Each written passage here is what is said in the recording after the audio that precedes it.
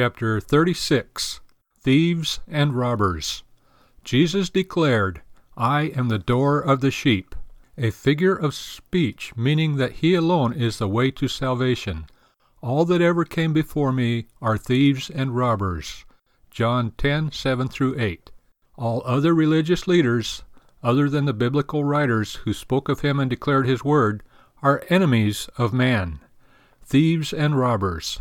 That included Confucius, Socrates, Buddha, Muhammad, and others, for, as one biblical scholar has stated, the expression is exclusive and takes in past, present, and future.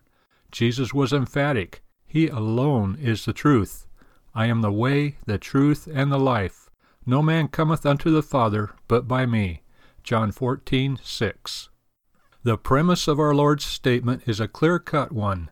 Truth is exclusive. It cannot include a lie. But no idea is more alien to our modern temper. We want a foot in every camp. We want to eat our cake and have it too. We want God, but with no offense to Satan.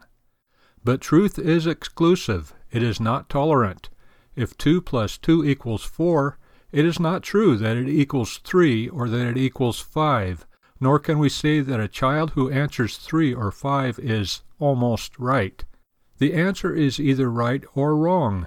We cannot say that a man is a persistent liar and at the same time call him honest and trustworthy. We cannot say that a man is a thief and at the same time insist that he respects other people's rights and properties. But of course this is what we are trying to say, and we are trying to break down the exclusiveness of truth and the very idea that there is a right and wrong. A child recently brought home an arithmetic problem which began, "If 8 is greater than 15. If 8 is greater than 15, then a lie can be greater than the truth because no absolute standard remains. And we are destroying absolute standards. We are justifying the lawbreaker and the criminal, and condemning the honest and the hard-working.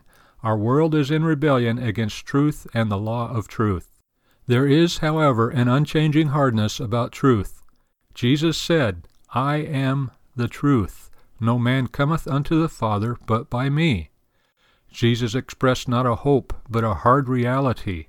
There is no other way. Men either live by truth or it kills them. If a businessman treats $8 as greater than $15, he is soon bankrupt. A nation that coddles its criminals and penalizes its godly citizens must either change or perish. Our Lord said, "Ye shall know them by your fruits. Do men gather grapes of thorns or figs of thistles?" Matthew 7:16. Truth is exclusive in every area, in religion, science, farming, and all things else. If you don't believe it, go pick your grapes from thorns and your figs from thistles.